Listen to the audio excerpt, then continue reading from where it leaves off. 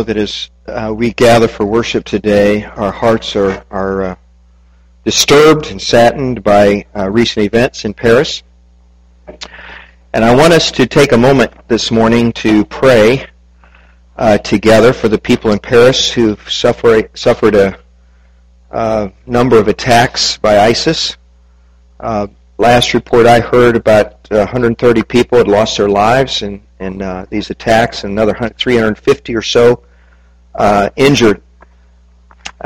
So as we go to the Word of God together this morning, could we just lift them up in prayer and maybe some things that could come from that. Let's pray. Father, we're just shocked by news that we've received over this weekend, and know that the shock that we have is nothing compared to the trauma that has come into the lives of so many people in France, and now the ripple effects have gone out throughout the whole world. Lord, we lift up the people in Paris and in that nation where so much destruction has happened, is senseless, that they somehow would turn to you. And while they've turned to you just in pleading and asking for answers, that they would find things from you that maybe they never found before. And they would discover in all of this your love and your grace. Lord, this reminds us of how tragic life can be, how suddenly life can be taken away, and how urgent it is upon us to know you and to help others know you, so that when that time comes when we leave this earth, or some loved one, or some friend, or even someone we don't know leaves this earth, that you would already be their God, and they would be in that relationship with you. Thank you so much for this series that has reminded us of your grace, that you sent Jesus into the world. Help us to realize how much that mission is ours now, how much the spread of your word and your good news falls on our shoulders today. And when we hear things like the tragedies in Paris, may we come first to you and seek your will. And may we help others be prepared. Comfort and strengthen and guide all those that are so traumatized now. And may they find their hope in you. We pray in Jesus' name. Amen. We have done a lot already in 5 weeks of this Beleve series. Many of you have been reading through the Beleve book. You've read 6 chapters now. And as you've read, we've discovered the one true God. The true God is the God of this book, the Bible. And we've discovered that he has spoken simply and yet eloquently about what he's doing. He has told us that he loves us, and that he's involved in our lives, that he cares about our daily lives. And he has provided a way for us to have a relationship with him. Even though we broke it, even though we broke the commands, even though we have failed him, we have sinned against him, he has spoken to us very, very powerfully through his son Jesus. And he has given us, through Jesus, a way home. And we learned last week that our true identity comes from God, not from the world, not from people who tell us who we are or what we are or put us down or whatever they may do to us, but that our identity is given to us by God because we are now a child of God. We have put our faith in Christ, and we have been given a new identity, a new life in Christ. And so the first 5 lessons that we've looked at and Beleve have been about our vertical relationship with God. And now we're going to start looking more horizontally at the relationships that we have with other people. And this morning's message is about the church. Because as children of God, God has brought us into the church. So we need to know about the church. We need to know why this church exists. And the key idea for this week is, I believe that the church is God's primary way to accomplish His purposes on earth. Now, I want to ask two questions this morning as we continue this Believe series. And the first one is one you would know, it would come today. What is the church? You know, what is the church? What is this thing we're talking about that we've been brought into? There's a lot of unnecessary confusion today about what the church is. But Jesus had clear intentions, and He laid it out very clearly in the New Testament. A complete picture of who or what the church is. But secondly, I want to ask, why is the church? Now, that's probably not very good grammar. But why? Why is there this thing called the church? What is the point? What is the purpose? Why did Jesus create the church? What did He have in mind? What does He expect the church to do and be? Michael Deutsch said this, we say church, but what do we mean by that? We use the word. We throw it around. We mean 4 different things. He says, I think we use the word church in 4 different ways. First, we say the building. We say, let's meet it down at the church Friday night. And we mean a building like this one. And we use the word referring to a Christian worship service. Are you going to church Sunday? And we mean, are you going to the worship time at the church, at the place we call a church? Third, we use the word church when we're talking about an institution. We talk about, all the trappings of an institution. We have leaders, we have officers, we have employees, we have programs that we do, we have activities of this organization. And we may say, I give money to my church, and you're thinking of a 501c3 organization, this nonprofit entity, this NGO. Finally, the church can mean the community of people, of men, women, and children who belong to Christ, who by virtue of their faith in Christ have been brought together in this community. And so we know that we are all part of a church called New Hope Christian Church. Well, when the New Testament speaks about the church, which of these definitions does it refer to? It's referring to the fourth one. The fourth definition. It's not concerned with buildings. It's not concerned, with calling our worship service the church. It's concerned with worship, but that's not what you call worship. It doesn't speak of church as an institution, especially as a non-profit institution, as an organization or corporation. In the New Testament, the church is the community. It's the people brought together by Christ. It's the people, not the building. It's the people, not an institution. It's an organism, not an organization. And this is important because some people only go to church, but others strive to be the church. Do you see the difference? Some people go somewhere and they say, well, I went to church. No, you can't go to church. You are the church. As a Christian, you must be the church, and there's a big difference. Some people may have some sort of loyalty to a church building, or maybe to a church's worship service, or even to a particular denomination, especially the denomination they were raised in that the parents had. But then others have learned that church is more, much more. For them, the church is the family of God, of which they see themselves an integral part. They see this family as even more important than their blood relatives, because this is the eternal family that God has called us into, and we are thrilled to be part of this family, the family of God. So let me cast kind of a vision for you this morning of the early church on that very first day when the church existed, the day God created the church. And let me set up the scene for you a little, and then we will read starting at Acts 2, verse 41.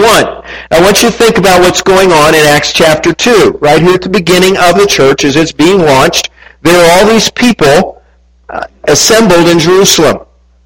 And they are there for the day of Pentecost, a great feast of the Jews. But in an upper room, there are about 120 disciples gathered, and they're praying, seeking God, asking for God to bless them with His power and with direction. And the Holy Spirit comes upon them at the beginning of chapter 2 of Acts. And the Holy Spirit gives them the ability to speak in languages that they never knew before. And while the city streets are filled with people that speak these languages, they start hearing things. They say, well, how can they say that? These people are Galileans. How would they talk in my language? And there's all this confusion and all this attraction and all this commotion. And they start preaching the good news of Jesus for the first time in languages that the people could understand. And then as the crowd assembles, this massive group comes together, Peter stands up and he preaches to them the good news. The very first day the good news is preached. A good news about Jesus that God has sent into the world to be their deliverer, their Messiah, and he gave his life and he rose from the grave by the power of God, and now God has made him both Lord and Christ. And the people respond to Peter and they say, well, what must we do? What should we do about this? Because he said, you have killed him, but God has made him Lord and Christ. And they're feeling this conviction of the Holy Spirit. Conviction of the Holy Spirit has come upon the people of Jerusalem, and they're wondering what to do. And Peter answers them. He says, you need to repent and be baptized in the name of Jesus Christ for the forgiveness of your sins, and you will receive the gift of the Holy Spirit. And so we're going to pick up in Acts chapter 2, verse 41. And it says there, those who accepted his message were baptized, and about 3,000 were added to their number that day. They devoted themselves to the apostles' teaching and to the fellowship, to the breaking of bread and to prayer. Everyone was filled with awe, and many wonders and miraculous signs were done by the apostles. All the believers were together. They had everything in common, selling their possessions and goods. They gave to anyone as he had need. Every day they continued to meet together in the temple courts. They broke bread in their homes. They ate together with glad and sincere hearts, praising God and enjoying the favor of all the people. And the Lord added to their number daily those who were being saved. I want you to catch that last phrase. It's extremely important. It comes right at the end of what I just read, the end of chapter 2. It says, and the Lord added to their number daily those who were being saved. You see, the church is God's idea. The church is God's family. He calls whoever he wants to into that. And he makes it possible for us to be part of this new community that he's created. Those who have new life are brought into a new community. And God has added us by virtue of our acceptance of his Son Jesus as our Savior and as our Lord or leader. In the early days of the church, there was this amazing camaraderie. If you begin reading from here and you go through Acts chapter 3 and 4 and 5, you've already seen it at the end of chapter 2, this commonality, this sharing together. There's an amazing degree of togetherness. And the Bible word for this togetherness is fellowship. It basically means shared life, or life shared together. What is this life? What does it mean to live it together? That's what I want us to talk about this morning. So what is the church? Why is the church? Two big things that I want you to get today. Two things. First of all, we share the new life that God has given us. We share life together from this moment on because we have been added to the church of Jesus Christ. We share the ups and downs. We share the ins and outs. We share the good, the bad, the ugly. We share the joys and the sorrows of life. We have been given new life through Jesus. And he is, in fact, our life. We've already learned. This new life is not ours, it is his. Last week we looked at Galatians 2:20. And the life I live, I no longer live in the body, but I live by faith in the Son of God who gave himself for me. He loved me, he gave himself for me, and so the life I have isn't mine, it's his. We have come from a variety of denominations maybe, but we are now simply part of his church because it's his church. This church belongs to Jesus, not to us. Our desire is not to exalt one denomination over another, but to exalt Jesus. We have been placed in the church to help one another as we serve Christ together. And so this week we read in the Beleve book a good chunk of Ephesians chapter 4. And if you have your copy with you, I just encourage you to turn over to page 107, 108.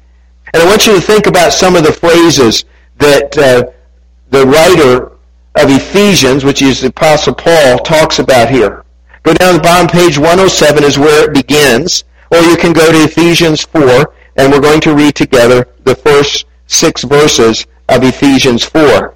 Now, so I don't have to keep going back from 3 different places. I'm going to just turn over to Ephesians chapter 4 and read the first 6 verses. As a prisoner for the Lord, then, I urge you to live a life worthy of the calling you have received. Be completely humble and gentle. Be patient, bearing with one another in love. Make every effort to keep the unity of the Spirit through the bond of peace. There is one body and one Spirit, just as you were called to one hope when you were called. One Lord, one faith, one baptism, one God and Father of all, who is over all and through all and in all. Important phrases that I want you to underline, maybe in your Beleve book or maybe in your Bible, whichever you have open in front of you. The first phrase is this: bearing with one another in love. Paul mentions what is needed in order for that to happen. There needs to be humility, there needs to be gentleness, there needs to be an awful lot of patience. How else are you going to bear with each other in love? In this body, which we did not really choose to be part of, we chose Christ. God added us to this body. He has brought to a community such a diverse group of people that how would you ever get along with everybody except God's going to make it possible? The reason churches have so many disagreements, and the reason churches have people that leave because they're upset about this or that, is because of the diversity God brought. And it's really something to be embraced, not something to be in agitation. And the only way it can be embraced is when you start bearing with each other in love. Bearing, just conjures up, I'm going to have to give and take a little bit here. I'm going to have to give up some of my stuff if I'm going to get along with so-and-so. And they're going to have to give up stuff they don't like about me, or maybe the conflict of our cultures and our races and our nationalities and all these things, because we've been brought together and we're going to bear with each other in love. Second phrase, make every effort to keep the unity of the Spirit. That's down in verse 3. Make every effort. Means it doesn't happen easily. So don't wait for someone else to do this. You and I need to make the effort. I want to think about this for just a moment. Let's just step aside here for a minute and let's think about this. Is the church perfect? It's not. There are lots of problems. Lots of problem people. We offend each other. We make crazy comments about each other. We say hurtful things sometimes. Even church leaders, even pastors included, do some stupid things that we later regret. Why did I do that? Why did I say that? I never intended to say that. I never intended to do that to that person. But the fact is, the glue that holds us together isn't you or me. The glue is Jesus. He makes it possible for us to have unity. He's created the unity and He keeps that unity. And we can only stay united and unified when we all put our hope and confidence in Jesus. So we have to do everything we can to preserve the unity. Now, I want to tell you something. Jesus has already addressed this. He said it way back in before the church was started, Matthew 18. He says, if you ever get offended, if you ever get hurt, if you ever get disrespected by somebody, if anybody just runs over you in the church and you're upset by your brother or sister, somebody in your community, in your family of God, what are you supposed to do? And he lays it on the line, Matthew 18, 15 through 17. He says, you don't go complain to everybody else. You don't go tattletale. You don't gossip. You don't go around spreading a bunch of stuff about the other person because they hurt you. You go to that person. That's where it starts. You go to the person that offended you. You speak to them and you let them know you're offended. You're hurt. You own up to that. And you ask for peace to be achieved between you. Maybe they need to apologize. Maybe they need to make amends. Maybe you need to apologize for something. Maybe something has snowballed into this mess, and you've got to get it fixed. So the two of you fix it. Nobody else needs to be included, Jesus said.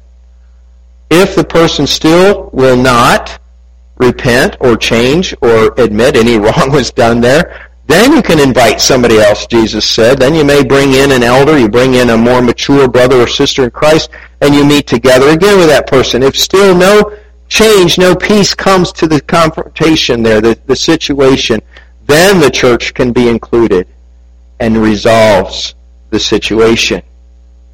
This is making every effort to keep the unity of the Spirit. And what has happened so often is that somebody gets offended, somebody gets hurt, and then just go and start running, gossiping to everybody, including everybody else, and not talking with the person who offended them or hurt them, and it just snowballs into this mess for the whole church to deal with. People leave, people stay upset, or they may stay in the church and sit across the aisle from each other, and this grudge, this resentment is carried on for years. It destroys the unity and the fellowship of the church. So Paul says, make every effort to keep the unity of the Spirit. Bear with one another. Work hard at keeping the unity. Then let us read verse 7 and verses 11 through 13 of Ephesians 4. Verse 7 says, but to each one of us grace has been given as Christ apportioned it. We're going to underline that in a moment. And then down to verse 11, it was He, that is Christ, who gave some to be apostles, some to be prophets, some to be evangelists, some to be pastors and teachers, to prepare God's people for works of service, so that the body of Christ may be built up until we all reach unity in the faith and in the knowledge of the Son of God, and become mature, attaining to the whole measure of the fullness of Christ. Underline some more here. Underline, to each one of us grace has been given. Verse 7.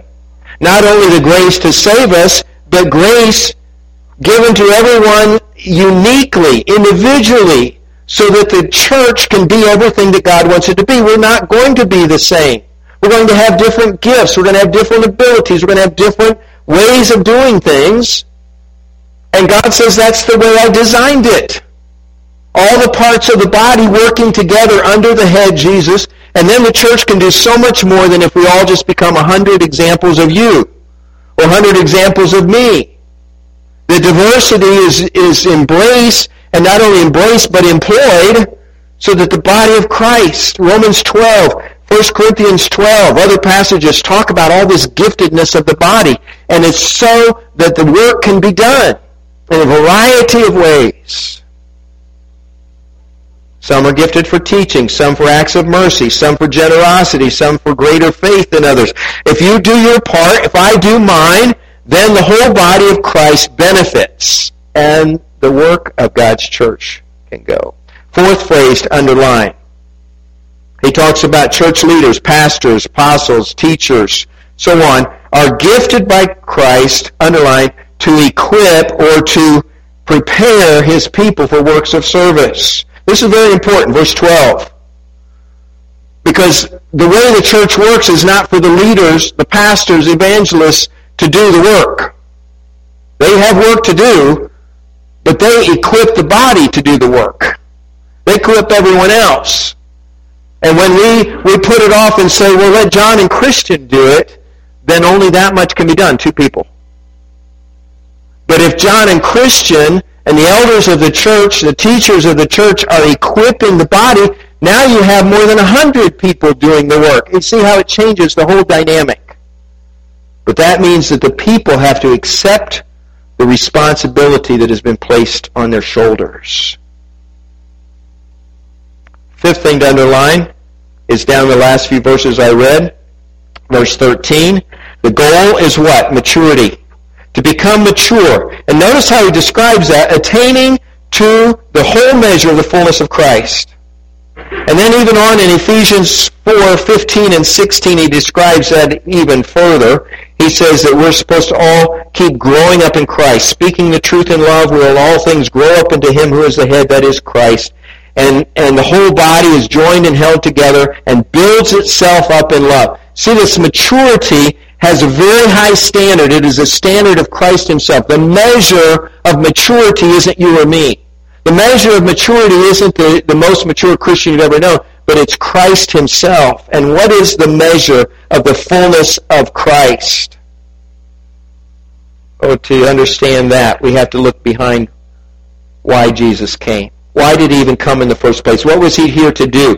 Why did He come to earth? What was He all about? He said it Himself in Luke 19:10. For the Son of Man came to do what? To seek and to save the lost. There is the measure of the fullness of Christ. Not just His holiness, not just His perfection, but His purpose. Why did He come?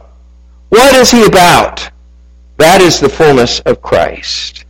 And so, the priority of the church is to seek and save the lost. That was Christ's mission, and that is what we have been tasked to do. That same mission. So we have a responsibility to teach each other, to encourage each other, to strengthen and build up every member of the body of Christ. We must teach, nurture, encourage, guide, hold accountable, carry, lift up, support, discipline every brother and sister in Christ that we have. And why? So that the body of Christ can accomplish God's mission in the world. Now, if you have a bulletin with you today, just from today's service, would you pull it out for a second? Some of you like to carry these around. You carry them from that door to where you sit down. And then you leave it behind, or you stuff it in your Bible, and 3 months from now you say, wonder why I still have this bulletin from November 15th. Look at the back of it every week. New Hope's vision. Very simply, grow, show, go. How simple could that be? Our vision as a church is the vision of the church worldwide. It's not rocket science. This is not anything new, something different. It's just a simple way to say it. Our vision is for every one of us to grow to our full potential in Christ. And we're not going to just let you stop somewhere and stagnate. Our desire is to teach and equip you because you're to grow in Christ. You're supposed to grow in the character of Christ, the behavior of Christ, the mission of Christ. You're supposed to understand all of that and be moving. You're supposed to grow in your giftedness, and all these different things. Keep growing, keep maturing, and the standard is Christ. And then as you do this, as you grow, as you exercise, as you function as a believer, as a follower of Christ, then you just show the love of God in everything you do. Everything we do is permeated by the love of God. And if it's not for love's sake, then it's not worth doing. And if it's done without love, it's not worth doing. But if it is encompassed and motivated by God's love, then we better be all about that. And the third part is extremely important. Here's where we failed too many times to go. We waited. We sat here. Come on. We're here. Come on in. The doors are open. When the mission, the vision, the purpose is to go to people who do not need Christ, who would not come here on their own. And so we must go to them. Whether that's across the street here in Manassas, whether that's across the aisle at work, or to the desk next door at school, or whether it's across the world to Liberia or Ghana or Thailand or India. It is our task, our mission to go. So we said, first of all, the big thing is that we share the new life God has given us. But the second big thing is that we share the mission God has given us. We have been tasked with a mission. It is our drive. It is our passion. It is our priority. Jesus said before he left earth, Acts 1:8, you shall be my witnesses to Jerusalem, Judea, Samaria, and to the uttermost parts of the world. He gave the Great Commission in all four Gospels in one form or another. Let's look at it in Matthew 28:19 and 20. It's similar to the others. It gives us our marching orders, and this is what he said. Therefore go and make disciples of all nations, baptizing them in the name of the Father and of the Son and of the Holy Spirit, teaching them to obey everything I have commanded you. And surely I am with you always to the very end of the age. Now Acts 2 tells us how the Holy Spirit spread out the church, and that we are still, if we were to be like the church, to be the church, then that is our task. There is no greater task on the face of the earth than this task. It is greater than you or me individually. It is greater than our church or any other church you would find, whether it's a church of 20 or a church of 20,000. It's the same task for every church. It is a greater task than building a great business or building a great community or a great nation. It is greater than any other endeavor known to man because it is God's mission, and it is the mission Jesus gave his life for.